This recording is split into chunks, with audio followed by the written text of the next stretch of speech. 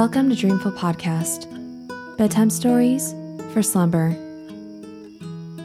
I would like to start off this episode by thanking our newest Patreon supporters, Hayden Lennox, Kim Teplitsky, Michael Layton, and Craig Van Slyke from Rational Ignorance Podcast, who I actually met last week at Podcast Movement in Nashville.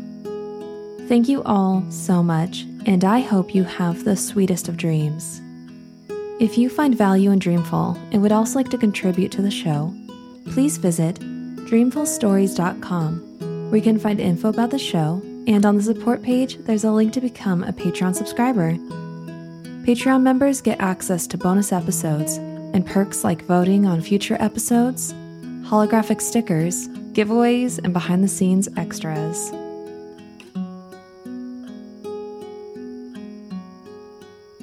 If you love Dreamful, you're sure to love one of my favorite podcasts, Bedtime History. Bedtime History is a series of educational, relaxing stories for kids and families where you can learn about the individuals who have influenced our world and the events that shaped it. Unwind while the narrator soothingly tells you the fascinating story of Hedy Lamarr, the beautiful Hollywood actress who also helped invent an early device for radio communications. Or snuggle up with the tale of the creation of the video game Minecraft and how it took the gaming world by storm. My recommendation is to listen to their episode on the Olympic Games, where you can hear all about the origination of the Olympic Games in ancient Greece and the beginnings of the modern-day Olympics in 1896. I've put a link to that episode in the show notes. Be sure to listen to Bedtime History free on Apple Podcasts, Spotify, or wherever you get your podcasts. I get messages from so many listeners that they have trouble sleeping because of past traumas, anxiety, panic attacks, or depression. That's why I am so thankful to be sponsored by BetterHelp. BetterHelp will assess your needs with a quick and comprehensive survey and match you with your own licensed professional therapist. I was put in touch with my therapist in under 24 hours in a safe and private online environment with the convenience of skipping an uncomfortable waiting room and zero drive time. Send a message to your counselor anytime and receive timely and thoughtful responses, plus schedule weekly video or phone sessions. This service is available for clients worldwide, and you can find a licensed professional counselor that specializes in your specific needs, whether that be depression, sleeping, family conflicts, trauma, and much more. Best of all, it's more affordable than offline counseling, and financial aid is available. Start living a happier life today. As a listener of Dreamful, you'll get 10% off your first month by visiting our sponsor at betterhelp.com/dreamful. Join over 1 million people who have taken charge of their mental health. Again, that's BetterHelp, help spelled HELP.com/dreamful. Each month in the year 2021, we will be exploring the history and mythos behind some of the most famous constellations.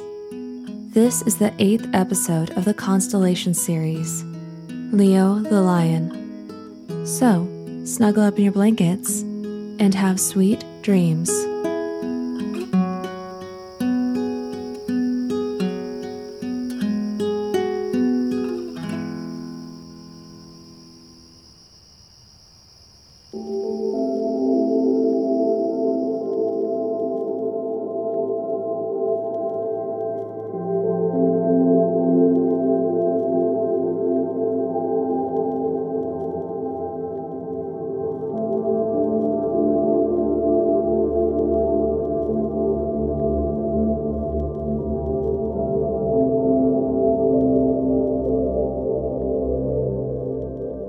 In the northern celestial hemisphere is the bright, sickle-shaped constellation of Leo the Lion.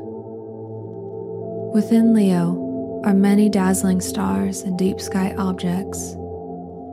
Among those are brilliant galaxies. One of the brightest stars in the sky, Regulus, and the cosmic horseshoe, a gravitationally lensed system of galaxies whose light is warped to look like a scene from science fiction.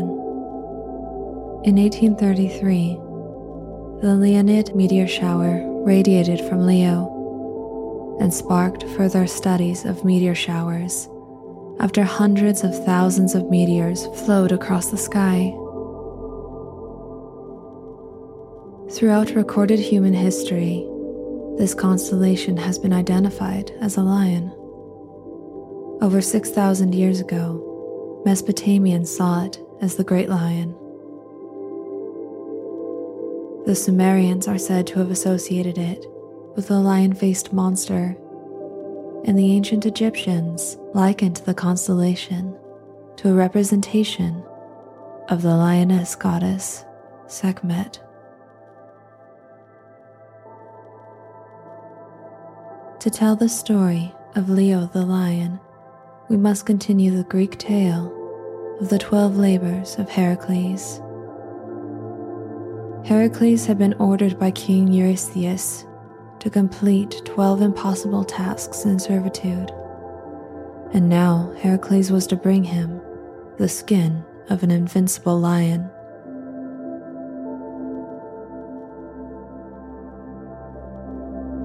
The Nemean lion was a terrible monster that roamed in the region of Nemea. When Heracles arrived, he met Melorchus, a shepherd who had lost his son to the lion, saying that if he came back within 30 days, a ram would be sacrificed to Zeus. If he did not return within 30 days, it would be sacrificed to the dead Heracles as a mourning offering. While searching for the lion, Heracles fetched some arrows to use against it. But when he found the lion and shot at it with his bow, he discovered that its golden fur was impenetrable when the arrow ricocheted off the creature. After chasing it for a while, Heracles made the lion return to his cave. This cave had 2 entrances, one of which Heracles blocked. He then approached the fierce lion through the other. Grasping the lion in his mighty arms, he held it tightly until it choked to death. After he had killed the Nemean lion, he managed to skin it with the help of the goddess Athena, who advised him to use the lion's claw to remove the pelt. Wearing the lion skin, Heracles entered the city of Mycenae, much to King Eurystheus' horror. The king sent Heracles away on his next task.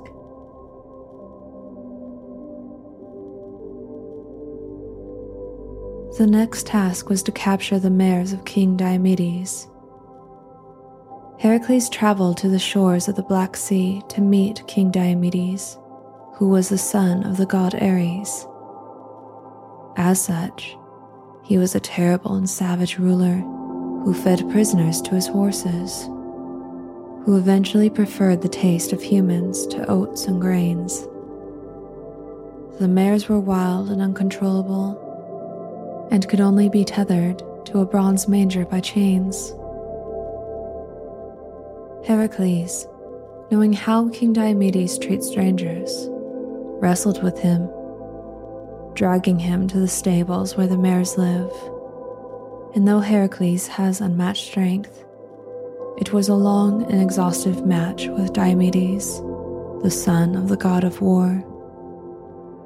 But it was not too long until Heracles brought Diomedes to the mare's manger, where they devoured him. It was after this that they became calm and controllable.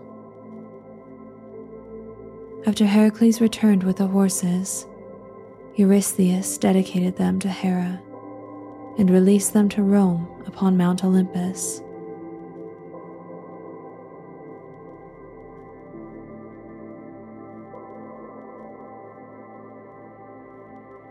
The fame of the belt of Hippolyta reached across the ancient world, and King Eurystheus wished to present it to his daughter, Admete.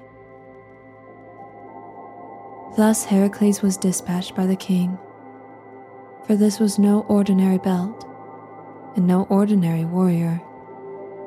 Hippolyta was the queen of the Amazons, a tribe of women warriors. The golden belt was given to her by Ares, the god of war. Heracles and a band of comrades sailed to Themyscira, where the Amazons dwelled.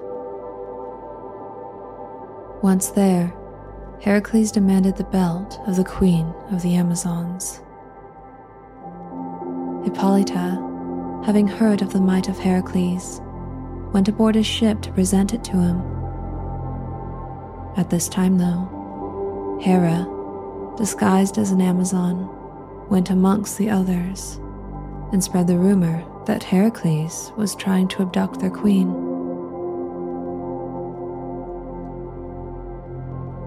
The warriors therefore rushed to Heracles' ship with weapons drawn, and Heracles, perceiving that he was under attack, drew his sword and swiftly killed Hippolyta.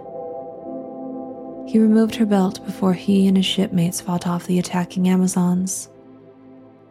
When they had driven the women warriors off, Heracles sailed back to Mycenae, where he gave the belt to King Eurystheus.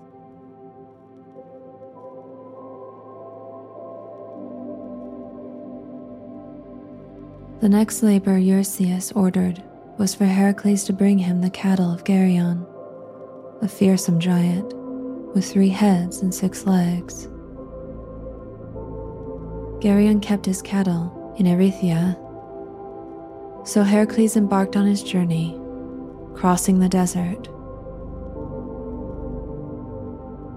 After some time, Heracles became frustrated at the heat, so he shot an arrow at the sun. Helios, the sun god, was so impressed by Heracles' courage that he bestowed upon Heracles a golden goblet, with which he sailed across the sea every night. It was with this that Heracles reached the island of Erythea. Upon arriving at the shores, Heracles was met with Geryon's ferocious 2-headed hound named Orthrus. One blow with Heracles' club was enough to kill the dog. On hearing the commotion, Geryon sprang into action, carrying 3 shields, 3 spears, and donning 3 helmets. He pursued Heracles at the river Anthemus, but fell victim to an arrow that had been dipped in the venomous blood of the Hydra, shot so forcefully by Heracles that it pierced Geryon's forehead. Having secured the cattle, Heracles made his journey back to Greece. After some time, he made it to the edge of the Ionian Sea, with the end of his journey finally in sight. Hera, however, was not about to let the hero accomplish this labor. She sent a gadfly to attack the cattle, and the herd scattered far and wide. Heracles scrambled to gather the escaped cows. Finally, he regrouped the herd. Then he brought the cattle of Geryon to Eurystheus, who sacrificed the herd to Hera.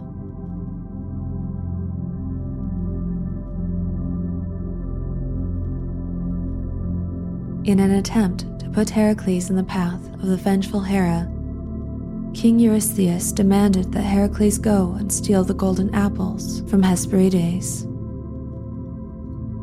The apples were a wedding present from Hera to Zeus, and would grant immortality to whomever should eat them. They were on an island hidden at the edge of the world. Heracles set off at once to steal the apples, but where could he find them? He wandered off in search of someone who could tell him where the garden and the apples were hidden. Heracles came upon Kychnos, a son of Ares. He challenged Kychnos in exchange for the location of the garden.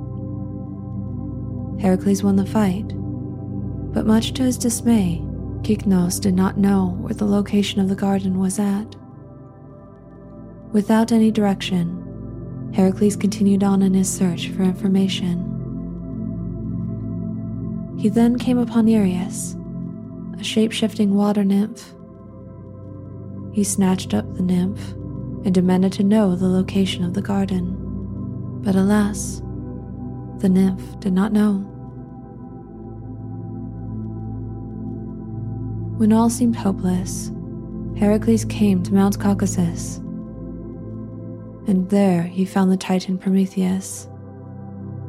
As punishment for stealing fire from Zeus and giving it to man, Prometheus was chained to a rock, and every day a giant eagle would fly to Prometheus and eat his liver, and every night a new liver would grow back. To save Prometheus, Heracles laid in wait for the eagle, and when it landed upon the rock, Heracles killed it and freed Prometheus. He then asked the Titan for the location of the garden, and even though he did not know the location himself, he did know who would: his brother, Atlas. With this information, Heracles set off to find Atlas. On the western edge of the world, he found the Titan holding the weight of the world on his shoulders. Heracles told Atlas he would relieve him of his burden temporarily if Atlas would go to Hera's garden and gather the golden apples. Atlas, eager to take the weight from his shoulders, agreed and transferred the world to Heracles. He then disappeared and returned with 3 golden apples in his hand, and placing them on the ground, lifted the burden back onto his own shoulders. And so Heracles picked up the apples and quickly ran off, carrying them back to Eurystheus.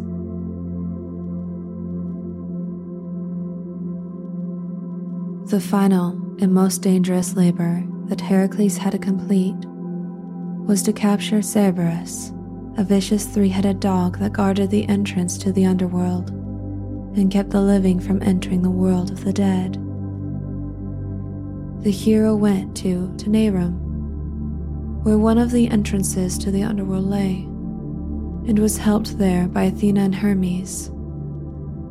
The goddess Hestia also helped him with negotiating with Charon, the boatman that guided the souls over the river towards the underworld. There, Heracles found Hades and asked him to take Cerberus to the surface. The lord of the underworld replied that Heracles could indeed take Cerberus with him, but only if he overpowered the beast with nothing more than his own brute strength. So weaponless Heracles set off to find Cerberus. Near the gates of the river of the underworld, Heracles encountered the dog. Undaunted, the hero threw his strong arms around the beast and wrestled Cerberus. Heracles managed to subdue the dog with his hands and brought it on his back to Mycenae.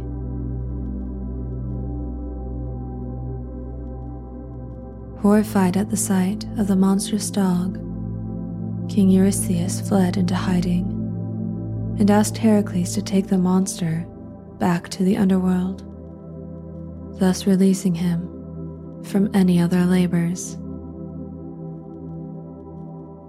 And so ended the 12 labors of Heracles.